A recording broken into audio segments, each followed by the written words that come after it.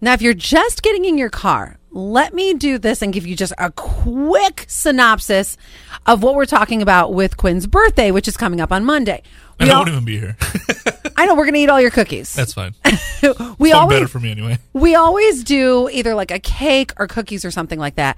And in excess too. Like we did have somebody's birthday last week and we got these 2 big fruit things because she's somebody who's very health conscious and whatnot.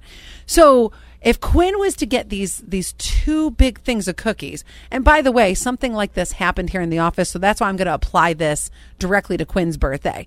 So 2 big containers of cookies, and most of them were snatched up by the people in the office. Sure. But one person said, "Well, I'm taking a bunch home for my teenage kids," and I said, and it wasn't even just one. You know, it was a pile. I was like, let me take this handful. Yeah.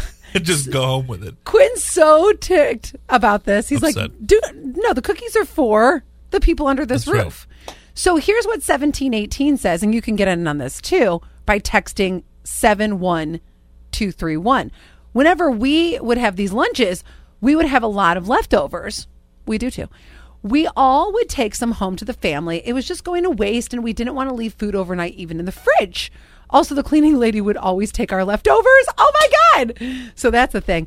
Now, I can tell you this. We love a good sub for breakfast or like pizza that's been left over. If there was somebody got pizza for their birthday.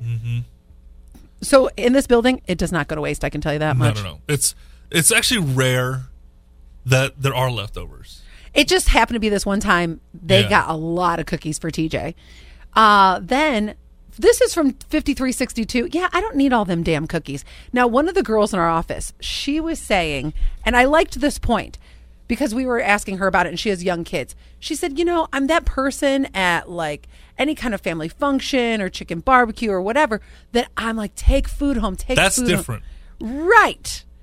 I agree with that because you don't want all that food in your home. Right. This is staying in the office. I don't have to deal with this food and like preserve it. It's going to be in its little case on the kitchen table, right for me to grab the next day. Now, what if, let's call her Bobby Joe.